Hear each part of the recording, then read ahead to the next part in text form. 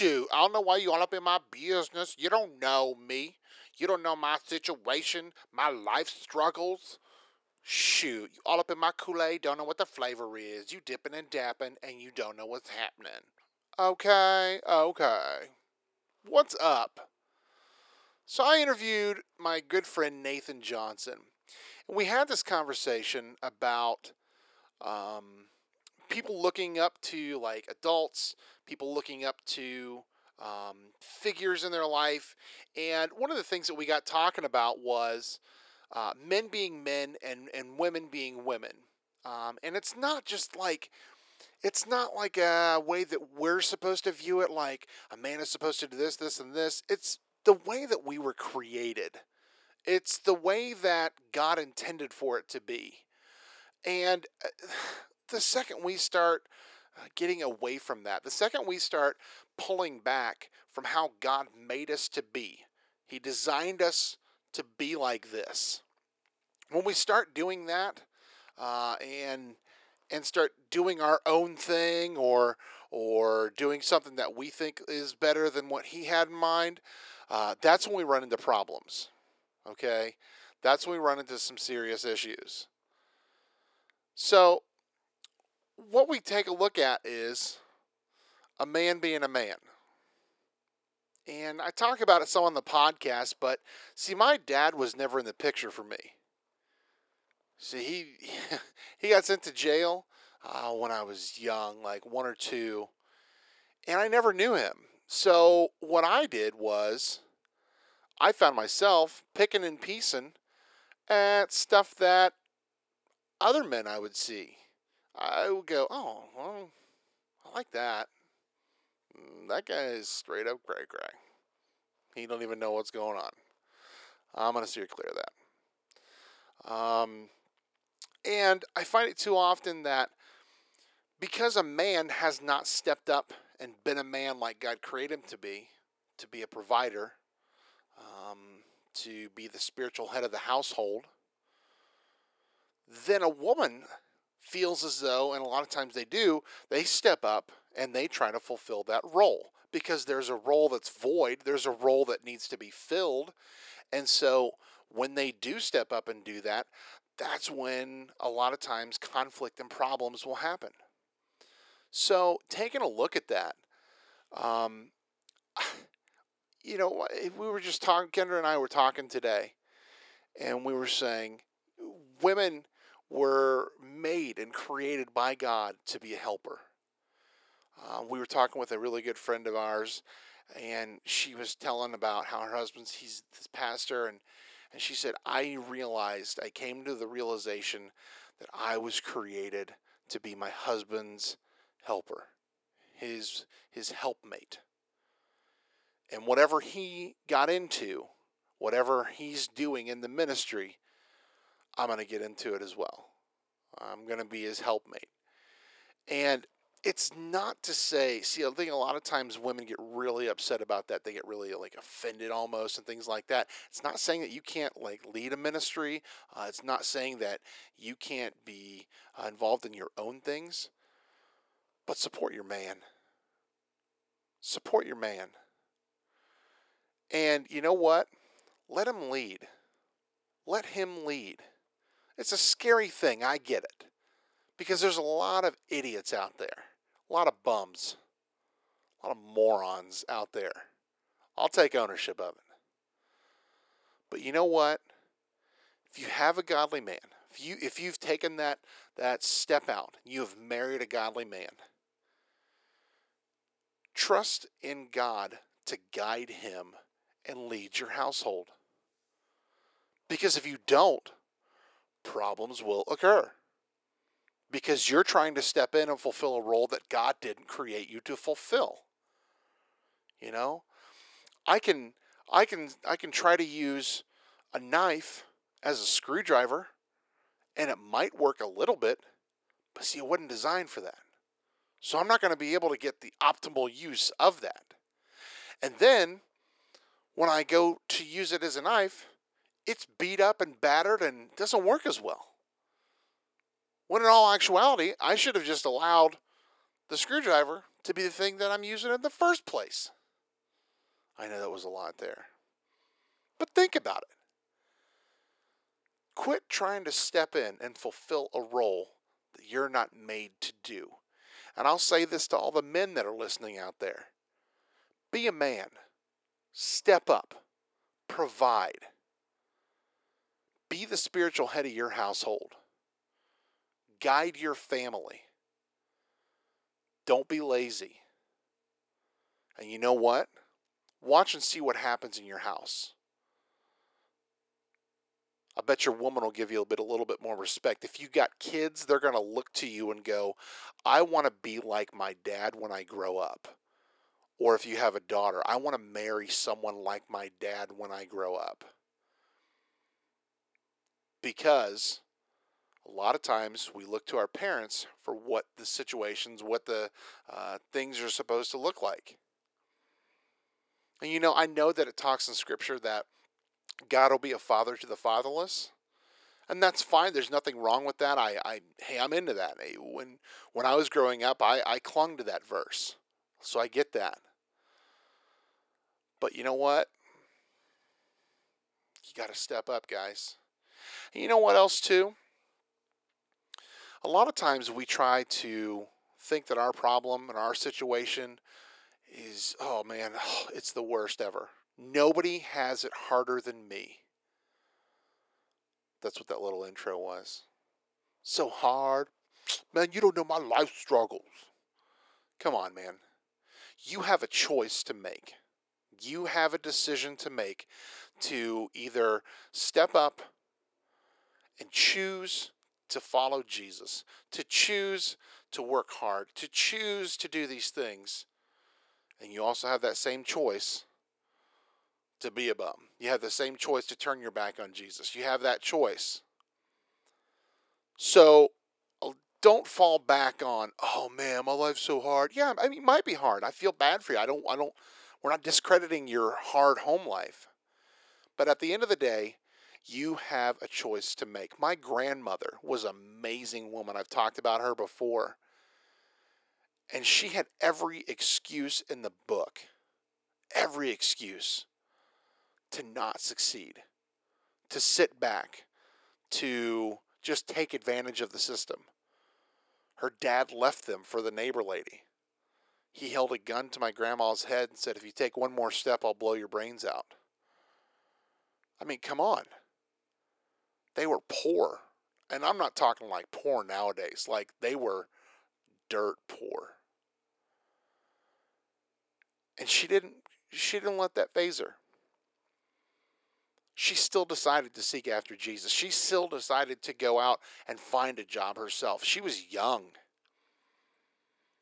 And she made something of herself. She went to college when she was, I believe, 40 some years old. Got her degree finally. She didn't let excuses get her down. And too often I feel like nowadays we're filled with excuses. And I'm talking about myself included too. We're filled with excuses. You know what? Suck it up. Get over it. Everyone's got it hard. Everyone's got it tough and rough. But what I found is, when you're going hard, you're seeking after Jesus, you're earnestly going after him, the devil's going to fight you. When you're in a war and you have the option to take out like a foot soldier or a tank, which would you take out? Now we're not talking like Rambo or something like that. But we're talking a regular guy. You're going to take out the tank, right? Why?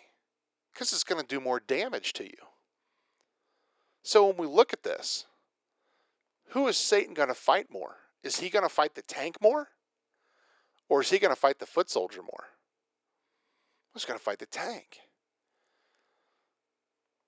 See, you pose the biggest threat. He's afraid of what you might do. I'm trying to remember, I believe it was Leonard Ravenhill. He's this old-timey preacher. I love to get these. This little squirrely British preacher. But he said, one of his books, that Paul's face was on the wanted posters, dead or alive in hell. I just love that idea, you know. I can just see wanted posters with my picture on it. It's scary to think about, but it's true. Because we're in a war, a spiritual battle. And too often I think we sit back and we like to make excuses for not doing things, for not stepping up, for not getting through it, because it's so difficult and it's so hard. Yeah, well, there's been a lot of people who have gone through way worse, and they've got through it. And they didn't get through it because they were tough and whatever. They got through it because Jesus was there. Make Jesus your focus and see what happens. But quit whining and complaining. Seek Him. When you focus on the solution, which is Jesus, the problem will not seem as big. Nathan has some great information in this and great quote that I love. And I love this guy.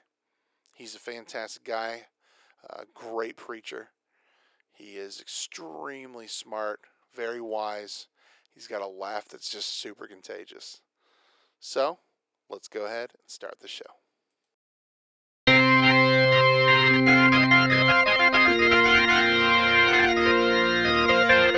Yes.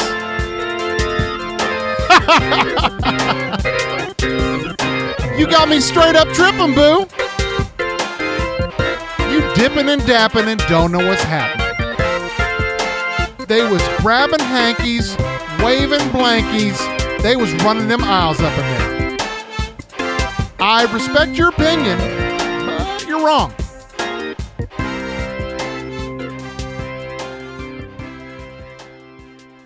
You're listening to Legacy Helms Podcast with the best storyteller that I know, the Nick Jones. Thanks for joining us. My name is Nick Jones, like I said before, and you're listening to the Legacy Helms Podcast. Today with me, I have Nathan Johnson, or Nathaniel, as I like to call him.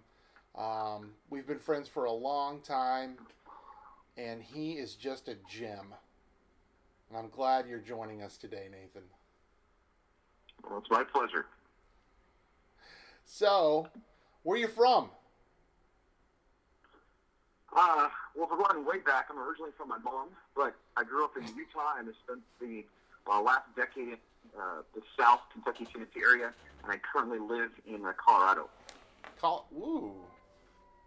Near the Rockies?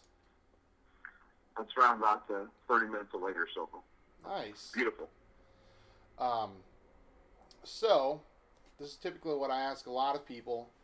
You have to let me know the story, whatnot of it. But when did you know, or when did you have the aha moment of I am called? And I use air quotes around that. When did you realize you were called to ministry? Well, when I was a kid, I was one of those kids who just I just loved Jesus. And so I had a lot of people just in my world saying, hey, you'd be a great pastor, you'd be great for the ministry kind of thing. And it was interesting, all growing up, I just kind of had it in the forefront of my mind. When I was a little kid, we had this balcony over our family room.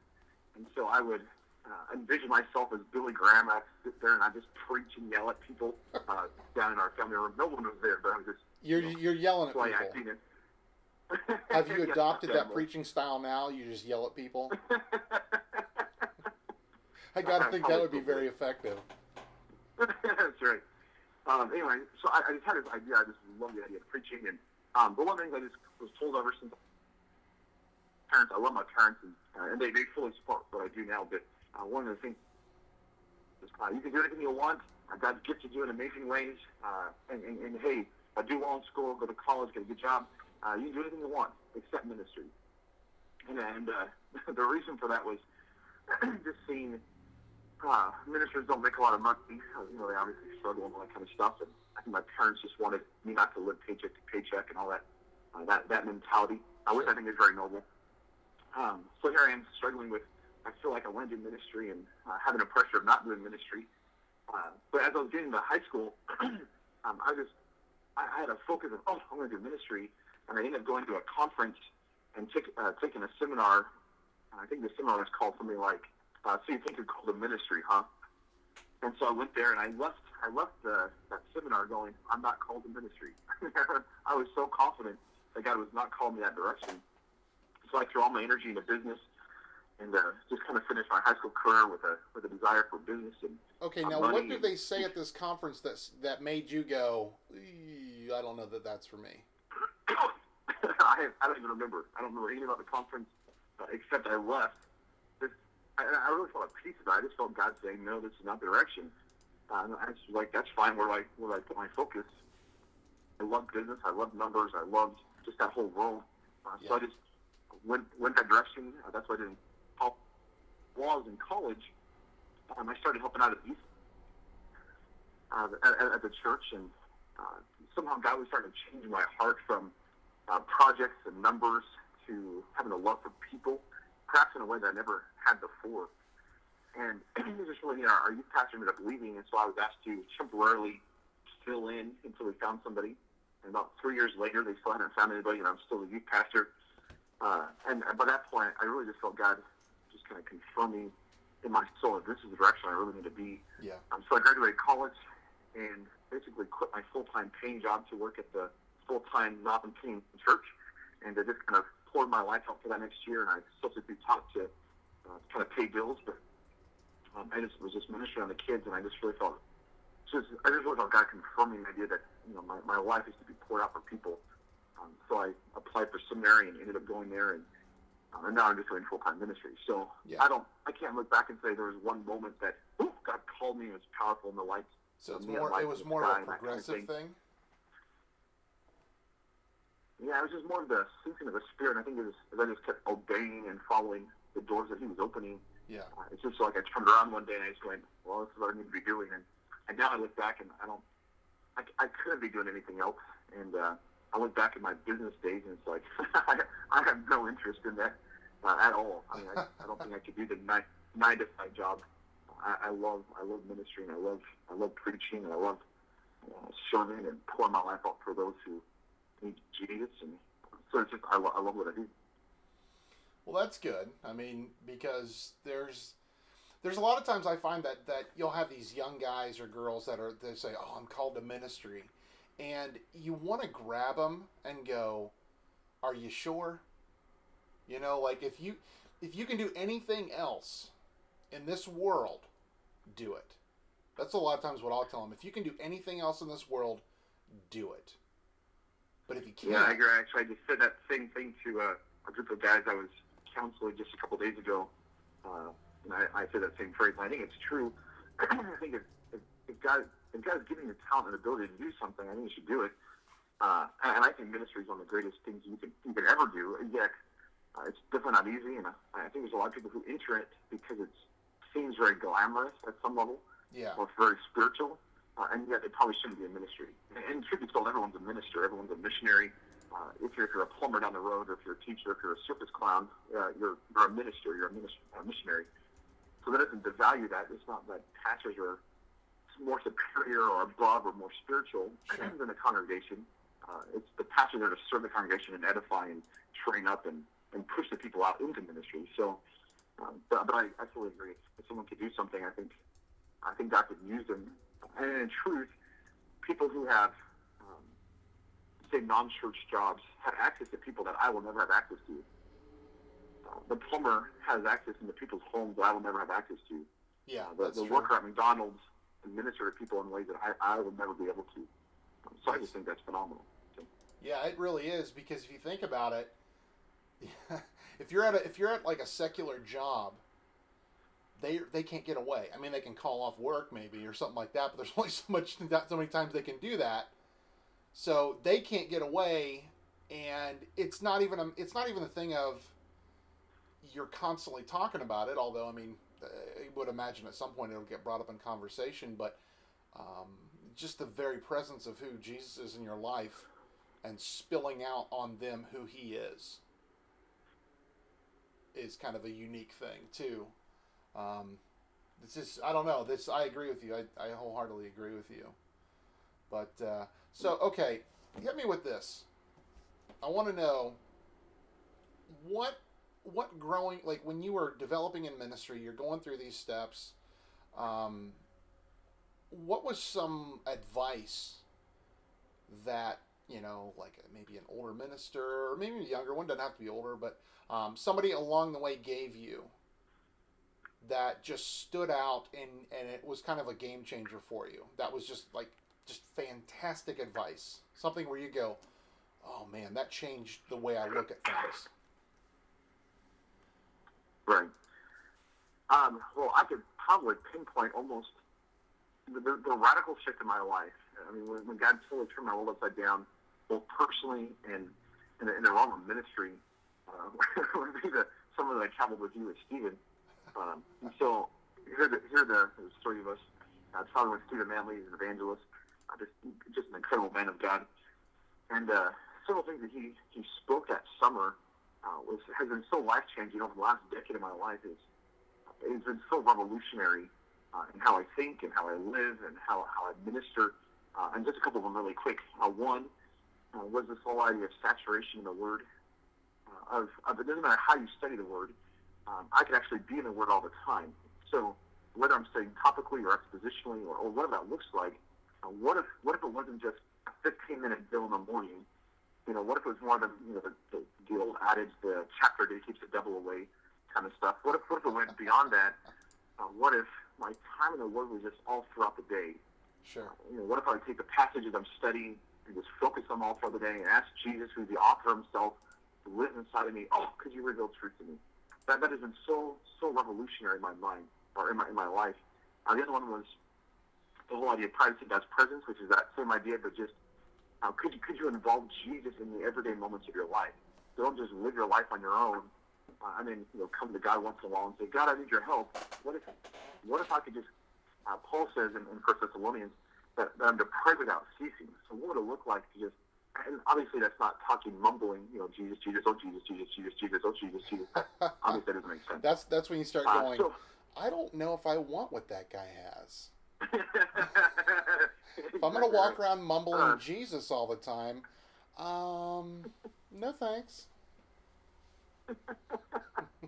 So what if instead of doing that, the whole idea of the praying without ceasing is this constant intimacy, constant communication with the God of the universe. So why can't I just draw Jesus into the everyday moments of my life? And obviously this makes sense. If His Spirit fills me and He lives inside of me, then I can talk with Him all throughout the day. I can live in His presence. I can constantly bring Him into the good moments and the bad moments, and so just the everyday living. I want to be soaked and saturated with the presence of Jesus. That is so key. And I found in my own personal life, the only times I ever have victory in my life is when I keep that focus upon Jesus. And if He's my focus, when He's my passion, when He's the big desire, sin just doesn't quite have a hold. It doesn't seem that appealing to me. And it's only when I get sidetracked from Jesus and I focus my attention on sin and the temptation kind of stuff that I find myself giving in. So the key I found for victory in life is I keep my focus on Jesus. So that's one thing. So not focusing on the problem, but focusing more on the solution, which is always Jesus. Right. One of the things I teach out here in Colorado is, one of the messages I keep making this statement. I heard it once from somewhere, and it's been phenomenal. I stole it and I just use it myself. But the quote was, "Quit telling God how big your problems are, and start telling your problems how big your God is." In other words, we're so focused on our issues and our problems that we forget that God is a little bit bigger than this. I mean, our issues are really nothing compared to God is. And yet we go to God and say, God, look how big my problem is. I don't think this is going to happen. And God's like, bring me into the middle of this. I'm a little bit bigger than this. He's so like, did you forget who I am? Right. Right, exactly. Anyway, that's such a life changer. And then the other thing Stephen taught me, kind of through this internship as well, just working with him over several years, is just this idea that as a minister, as a pastor, as a minister of the gospel, my ministry is not inward. In other words, if you're a pastor at a local church, yes, you're the pastor of the local church, but it goes beyond that. You're actually the pastor of that entire community. So would it be okay for me to pour my life onto the community, people get saved, and they go to the church down the road? Is that okay to me, or do they have to go to my church? see, if I'm a pastor to the community, I'm excited that they get saved. I'm excited that they're going to a church. If I'm a pastor of a local little body, then see, I'm going to spend all my time in a country club or my little church, and I'm going to invest all my time inward, and it becomes an inward focus thing rather than an outward focus thing. And I want to minister outward. In other words, I may pastor a church, or I may do this local ministry, and now I'll spend my time there. But what if my attention and my focus was outward, not inward? And it's just been, I think, a very profound thought in terms of ministry. So yeah, absolutely. It's kind of the idea of we're all on the same team. You know, whether sure. you get saved at my church or someone else's church, you're saved. You know, you go from knowing about Jesus to knowing Jesus. Right. And that's huge, because then a lot of times when you start focusing on whether or not they get saved at my church versus somebody else's church, then it's more, then the whole focus becomes on me and my ministry, when really it should never be you and it's not your ministry. Right. You're just well, yeah. We're telephone for God to speak, but in certain cases, John the Baptist and some other guys, I gotta think that you're a megaphone for who he is. I mean, it's just loud as can be. But yeah, so I mean, it's great concept, Stephen. That was a great summer. That was definitely a great summer. For those of you who don't know, Nathan, myself, and Quincy, who we're going to interview later and have him on the podcast, but we were all on an internship with Dr. Stephen Manley, and truly a man of God. I mean, the guy's absolutely amazing.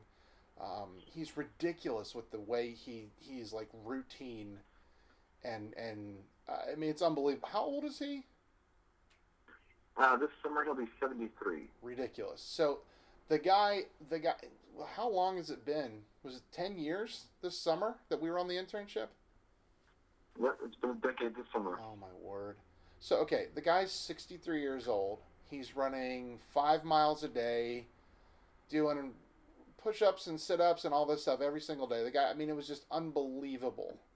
And I mean, it was just this obvious thing that he was just in the Word constantly, because he just oozed Scripture. Jesus was just flowing out of the guy. So I wholeheartedly agree. I mean, that summer was just life-changing for, I think, all three of us. And I mean, you know, we all have remained friends. You know, even though I don't really like you, I still talk to you. You know, that whole thing. So, but well, no. Thanks for being honest. I do appreciate this, the honesty. So. I love you, Nathan. You crack me up. So, yeah, we've had some funny experiences. Okay, tell me, and I got a feeling that it could have been from that summer. I don't know. Maybe not. I mean, you might have other stuff, but give me your weirdest, like the most odd ministry experience that you've had. Whew. I've had lots.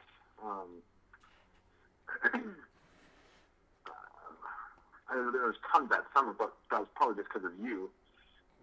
No, that's not true. There were people all summer long where we're sitting back going, for real?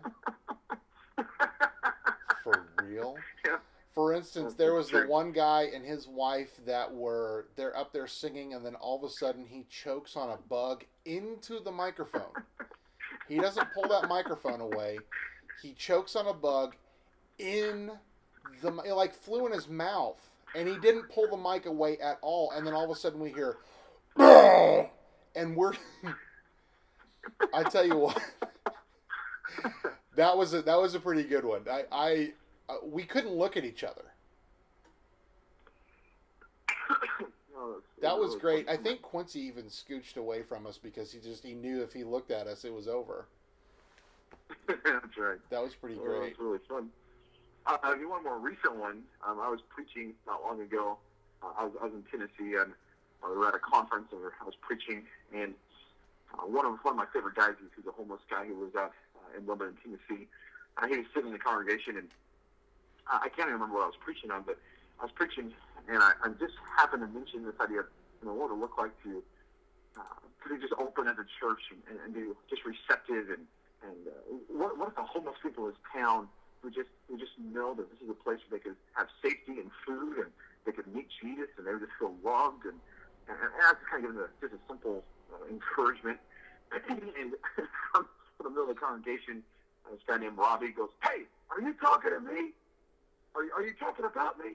And I stopped preaching. I look at Robbie. I'm like, "Well, Robbie, I'm not talking about you in particular. I'm just talking about in general, homeless people." And so I continued on, and he took a second, and I think he's probably drunk at this point anyway. But he goes, "Are you talking to me? I think you're talking about me." So I've had lots of those kind of moments. Where just bizarre kind of stuff, which I don't know what you do. And I think you missed this one, but we have a big training camp in Tennessee every year. I think 2 summers ago I was there, and I was preaching this message, and I was talking about naming in Scripture. There's this idea of a calling. It's the Greek behind it is this idea to give a name. And so I was just randomly talking about this idea of why is it with pet names? We have when we call someone a good friend of ours, we give them a pet name sometime. Hey, bro, hey, whatever. But when you look at romance stuff, there's all these pet names, like honey, dear, sweet pie, cupcake. And I started going through these lists, and I stopped and I said, why is it that most of these are food? Like, this is ridiculous. And I kind of keep going, and Jeremiah Bullock, who's an evangelist, was sitting right in front of me on the front row, and he kind of just quietly in his vest says, "Oh, don't worry, one day you'll know." And I kind of pushed out of my mind when I think about it. But Stephen's wife, Delphine, was sitting next to him, and she started giggling. And for whatever reason, I got caught up in the giggling, and I started to giggle. And lo and behold, I seriously was. I've not had a fit of laughter so hard in a long, long time. I seriously was leaning over the podium, crying. I was laughing so hard, and nobody knew what I was laughing about because they couldn't hear what Jeremiah said. So it was just, it was over the top. But anyway, that's just. You are quite the giggler. I do. I have 5 different laughs, but I have. My giggle's pretty bad, but then also this loud. You have 5 different laughs? Yeah, I categorized them once. Because I have this really loud, boisterous laugh, and everyone thinks that's my normal laugh, which it technically is. But I was pondering one day, I'm like, why? I don't always laugh that way. So I was starting to think through all the different laughs I have, and anyway, so I'm odd, I guess. So okay, would you categorize yourself as slightly OCD if you're categorizing your laughs? Just a scotch? Yeah, I probably have some OCD tendencies. I'm not OCD, but I probably do have a couple tendencies, which means I'm not OCD. A couple tendencies. That's great. That's a great way to put it. That's hilarious. Oh, I love it. Yeah, it's really funny. Just so everybody knows, I would go and visit Nathan in Tennessee, and like Nathan says, he has tendencies. So everything in his little, I guess we would call it an apartment. It was technically a garage, but it was really a glorified bedroom. I don't know what you would have called that. I'm not even going to call it like a studio apartment. I don't know what that was, but it was there. And so you're living there, and everything is just so. Everything at its place, just nothing was out of order. And so then I blow into town, and your stress level goes up immediately because I just kind of explode in your world. And I don't quite have those I have a few tendencies, admittedly, but I don't have as many as you do. And so, I might have done a few things in your apartment, whatever that is, the garage, whatever it might have been. I might have moved some books around a little bit, whatever. And you had to go back and fix them all.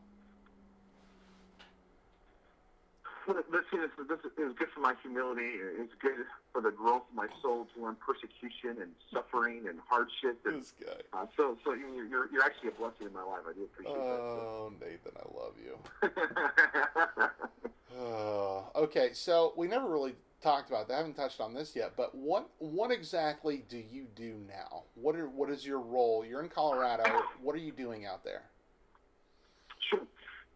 Well, when I was in Tennessee, I was working full time for Stephen Manley in the ministry there, and then I would come out to Colorado every couple of months, and I would teach for a week at like a little Bible discipleship training school here in Windsor. And then about a year and a half ago, I basically flip flopped my life, so I'm actually living in Colorado now full time and working for Ellerslie. It was started by Eric and Leslie Rudy. They're some well known authors, and so it's just like an intense discipleship, missionary.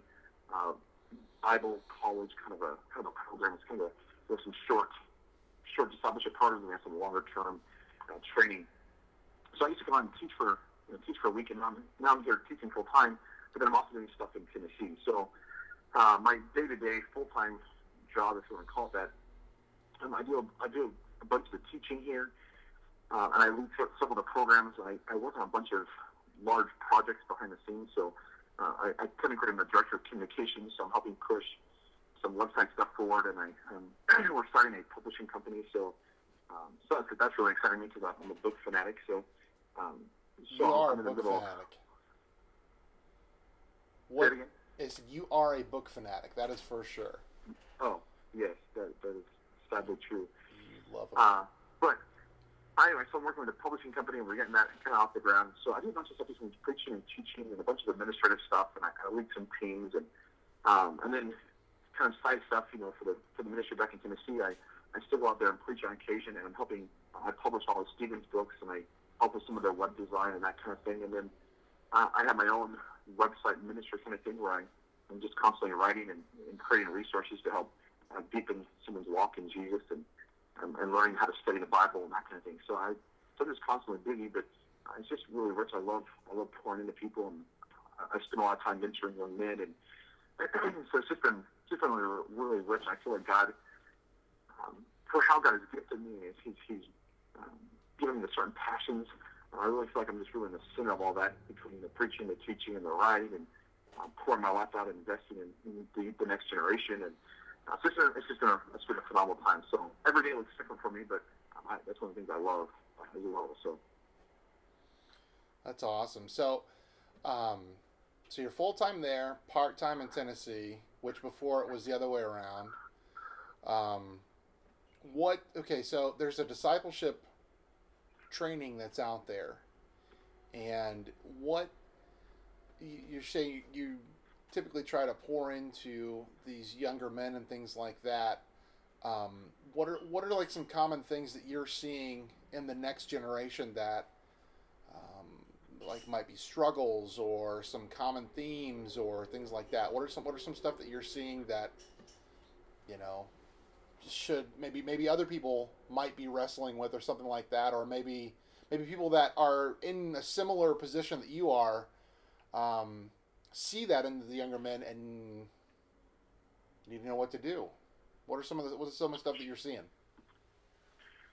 Sure. Well, we have quite a span of young men and women, and technically our discipleship program, we have people from 16 all the way up to about 70, so we have quite a span of ages, but the majority of our people are college age, and it just seems that not just working with this group, but I'll travel and preach. It's a lot of like youth ministry kind of thing, or youth camps, and just one of the things I've been noticing is just a very apathetic, lazy, probably not the one I want, but it's almost a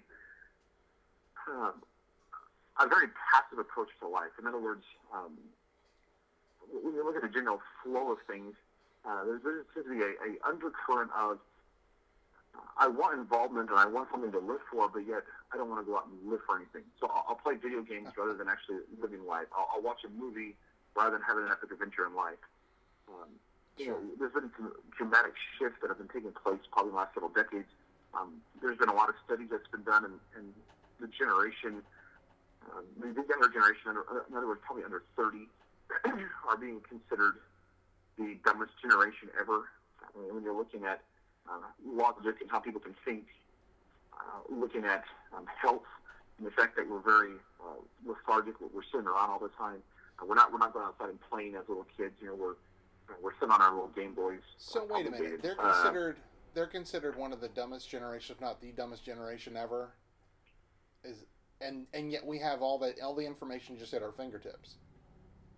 Right, and I think that's probably a contributing factor to it, because everything's accessible. So why do I need to know anything?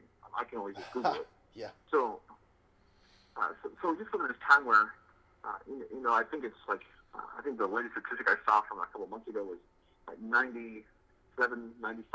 Obviously, most of the students are made up on the spot, but there's over 90% of kids are spending roughly. I think you're spending more time watching television. I think it's like a half an hour more per year on television than they are in school. The average adult is spending 40 hours a week watching television. So, we're talking about a whole stance of the world that are just, they're apathetic. They're, I would say lazy too, but in other words, there's nothing to live for. There's nothing to give your life forward. We don't know how to read a book anymore. We don't know how to study it. And so when that comes into the church, we have a whole bunch of men who don't know how to be men. We have women who don't know what it means to be a woman. I agree with we that. don't know what it means to study the Word of God. We're kind of pulled back, and we're living in an incredibly selfish society where when I come to church, the question is not, hey, how can I serve? How can I pour out? The question is, hey, what can I get from you? What are you going to do for me? And so we're living in this time where it's all self-focused, it's all centered, which by the way is the very the undercurrent. It's the essence of sin. Sin is it's an inward focus. It's turning within. It's trying to produce stuff in your own ability. And so we have a whole generation who's been living in this. And so that's just some of the stuff I've been seeing recently. It's just we have all these kids living in depression. So we have them on meds, and we have this whole.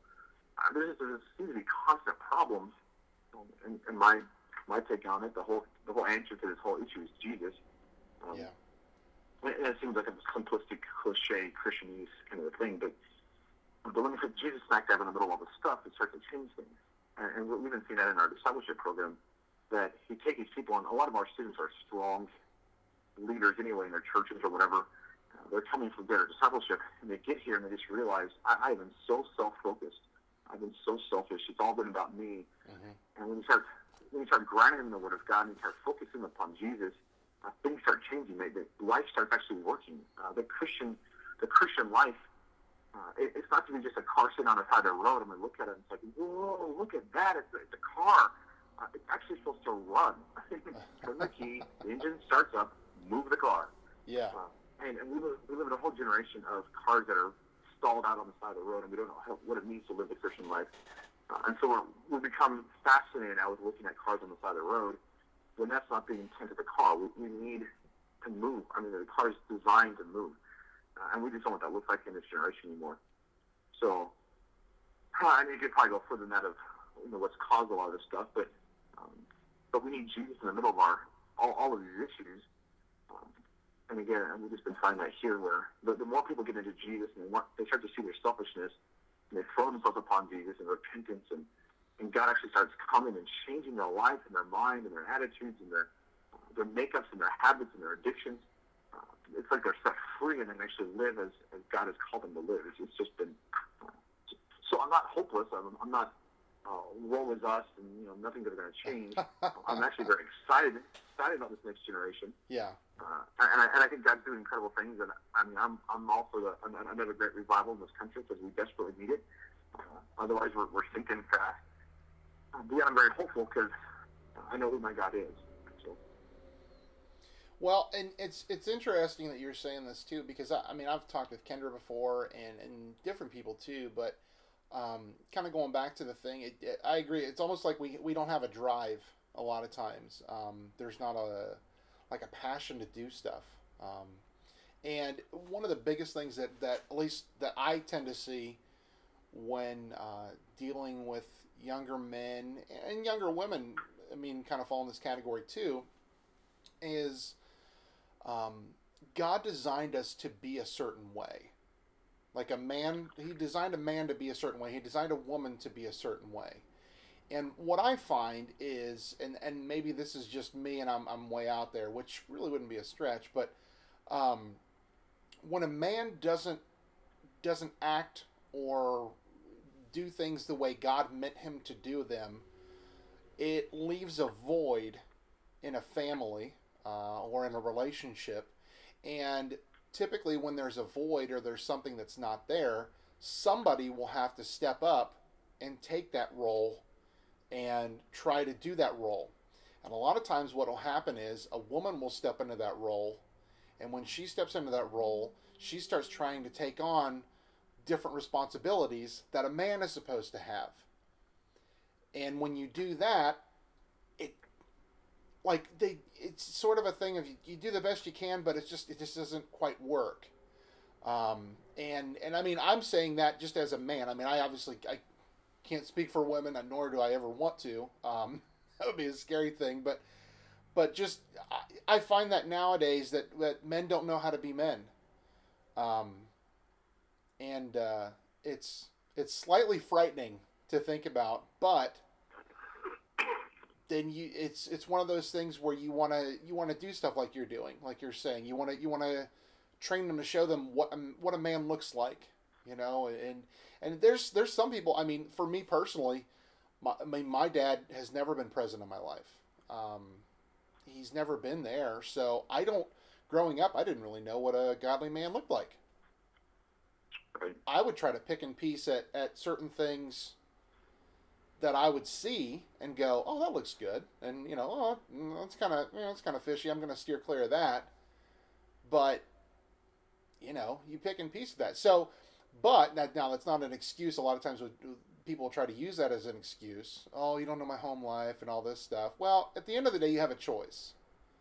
I'm not discrediting anybody's home life or anything like that, but at the end of the day, you have a choice, and you can choose to stay where you're at and stay lethargic, like you were saying, or you can choose to have a drive, have a passion, go after things. The main thing, going after Jesus, and Sure. fully believe that Jesus will guide you into what that role is supposed to look like. It's not all the same, and we all have different personalities. Some of us like our books in order, others don't. But at the end of the day, there's a certain sameness to it. So Sure. Well, and one of the things I guess I go back to too is I think the undercurrent of all the stuff that I was talking about before goes back to two major issues. One, we don't have a biblical worldview anymore. In other words, because we don't know the Word of God, we're biblically illiterate in this generation. I mean, we're much like the Dark Ages. We obviously things are better than Dark Ages, but in terms of people don't know the Word, which means we're not thinking according to the Word, and we're living not according to the Word. So I think that's one issue. And the other one would be the fact that I think Larry Ravenhill's one who said it, that we're more afraid of holiness than we are of sin. In other words, I would rather live in sin than live in righteousness and purity and holiness. And so we have this whole conglomerate of people who are just living just like the culture, just like the world. There's no difference between the heathen, the pagan, and the Christian in a lot of respects. In other words, the day-to-day lifestyle, they're both engrossed in sin. And so as a Christian, I'm not called to sin. I'm called to purity and righteousness and holiness and truth. And yet we have a generation of people that even within a church, it's like sin has become the norm. It's become okay. And therefore, I think that I probably go back to that being the cause of a lot of these issues. Is because when I'm living counter to what Scripture is calling us to live, then it's going to cause destruction in the country. It's going to cause problems in the home. It's going to cause problems in my personal life. Because I'm craving sin, I want to live in sin rather than live according to Jesus. So, well, we're born like that. We're born with a nature that's bent towards that. Sure. And obviously, the only way to break that is Jesus. He has to be the X factor in essence.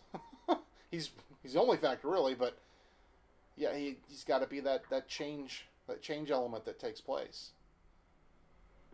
But yeah, Ravenhill had I think it was Ravenhill, that was talking about a lot of times we'll see churches and there just tend to be freezers for dead bodies. They're just there's nothing but just dead weight in there. There's no fire. There's no passion. Well, at least okay. Let me restate that though. I find that in the churches in America.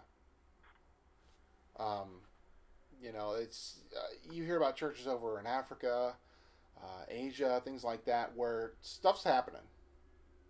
Things are moving, but the church in America, it's sad. It's nuts. But I don't know, man. But we got hope. We got hope. So, what were you gonna say? I was gonna say we need Jesus. So. No, in a desperate way. Well, do you have any shameless plugs that you would like to do? We always like to give our guests an opportunity to do that. Just a shout out to anybody, hi to a girlfriend, whatever you want to do, Nathan. Ball's in your court. Thank you. Well, I guess just for any of your listeners who are wanting more resources, I'd probably point them in two directions. One would be the Stephen Manley Ministry. I think it's just an incredibly very godly ministry, and they have their own school and they have some internships. And I think I would encourage anybody to do them. But their website's crossstyle.org. The discipleship school here that I teach at, which obviously I'm biased, but I really like. It's Ellerslie. It's ELLERSLIE.com. And then my own writing and resources can be found at deeperchristian.com. So awesome, and I'll include those links and things like that, and the information for the podcast and everything too, so that way people can have it, and we can get that out there too. So I would agree. I mean, I know obviously about Cross Style and about you. I mean, you're kind of shifty, but I'll buy into you, But hey, man, I appreciate you coming on the podcast. And good talking with you. And just appreciate everything that you're doing. Both are people now, and I think it's going to be a trickle down effect. Starting with things that we're doing now. So I really appreciate it, buddy. And it was good talking with you. And you have a great. You too. Thanks for letting me be a part of what you're doing. So I'm really excited for what God has in store for the podcast. So yeah, a blessing to you and your listeners. Yeah, sounds good, buddy. Well, thanks again. That's all we have for you today. Don't forget to check us out online at legacyhelms.org and be sure to subscribe on iTunes. If you need t-shirts for your next big event, we've got you covered. Click on the t-shirt quote page under t-shirts on the website. If you would like Nick or Kendra to preach at your next retreat, revival, or camp, fill out the contact us form under preaching. And always remember, don't let your meat loaf or your mop flop.